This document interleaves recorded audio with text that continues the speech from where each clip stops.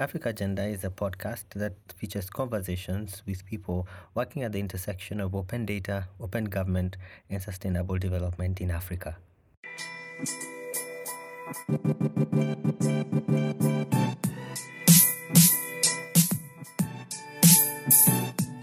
So we're back. We've been talking to Irengo Horton, Executive Director of Amnesty International Kenya, and we've been talking about the Africa's protocol on the rights of women and the agenda of the continent for gender equality, women's rights, women's economic empowerment. But I'd like to ask, a question that comes up with a lot of these conversations around gender and gender equality. Feminism. So, who's a feminist? How do you define, feminism and a feminist? So I think, first of all, with all isms and all positions, there are several interpretations. My own, first of all, let me just declare that I am a feminist, and that position I took in 1998, around the time that Levina Makasa was killed or committed suicide. I define it in a particular way. So gender injustice for me is the misuse of power and privilege in the hands of one sex, in most cases male.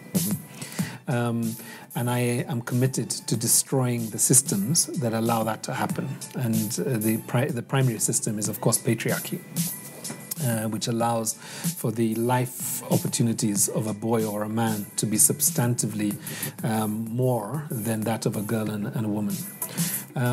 So I would say I am a feminist. I think there has been a bit of a debate about male feminists, and I think the debate against men being able to adopt this label or to declare themselves as feminists comes from a concern that they may then begin to dominate the debate also, because I think one of the things that I've also had as a principle is that I will not, first of all, apply for positions that are seeking to transform gender justice issues.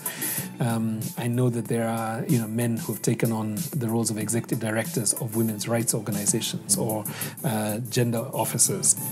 But for me, I think one of the most important things for us as men is not to deny space and resources from women who would like to find their voice, to find their activism and define the feminist movement. So I think as men, we cannot define that movement. We can be in solidarity with women who are feminists. All right.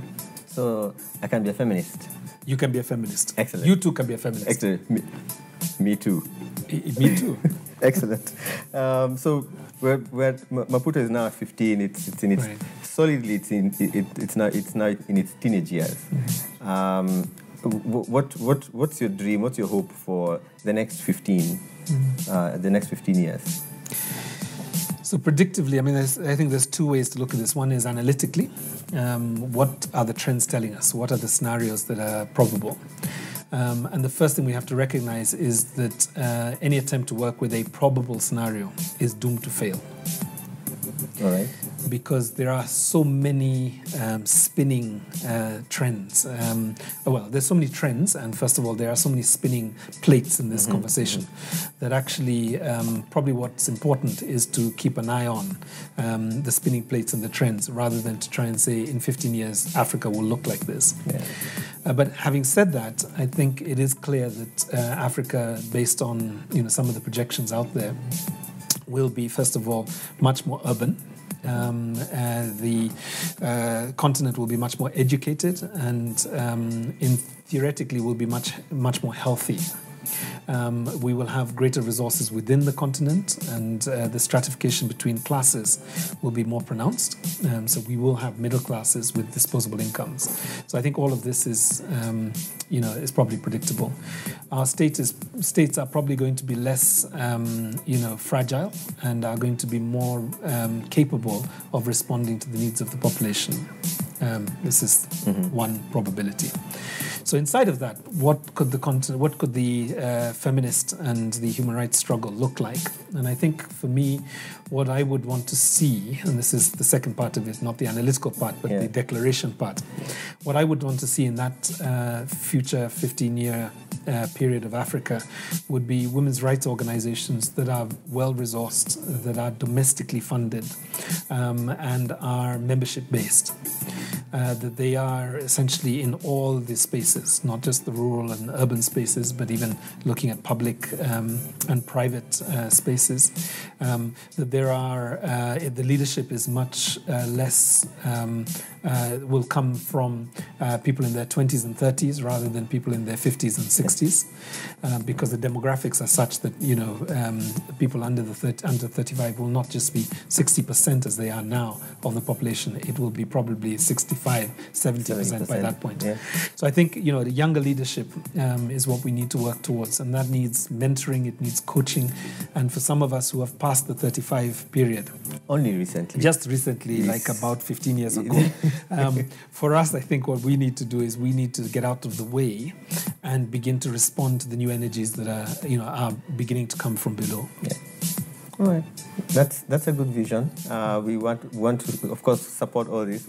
I'm personally invested in raising the game, for the industry, making sure that we're bringing with us younger people with the energy and the innovation to do a better job than we are. I can share an anecdote. I was working for Oxfam. I was the Pan-Africa director, and it was I think I was into my 6th year. And that morning I was sitting there looking, and I was going through performance objectives and appraisals, and I was writing proposals. And by about 12 o'clock I got depressed. I felt very blue. So I went into this very blue space. So I left the office and walked around the office in Kilimani. And I was like, okay, what happened to me?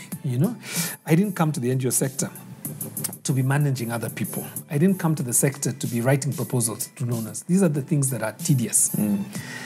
And then it hit me. How old are you now? So at that point, I was about 45. And I thought, when I was in my 20s, who were in their 40s, and what were they doing? And I realized that for me to have had all the fun of activism and advocacy and networking and all that work out there, they had to have been a 40-year-old who was essentially creating the structure and the architecture and the organizational capacity for me and support. And raising the money. Yeah, and raising the money for me to spend it. Yes. So I recognize that actually my time has probably passed from purely doing individual activism to creating institutions that allow for people like me who are in their 20s, who I used to be able to grow and to be able to have impact. I felt much better. In fact, I walked back to the office and I was even whistling.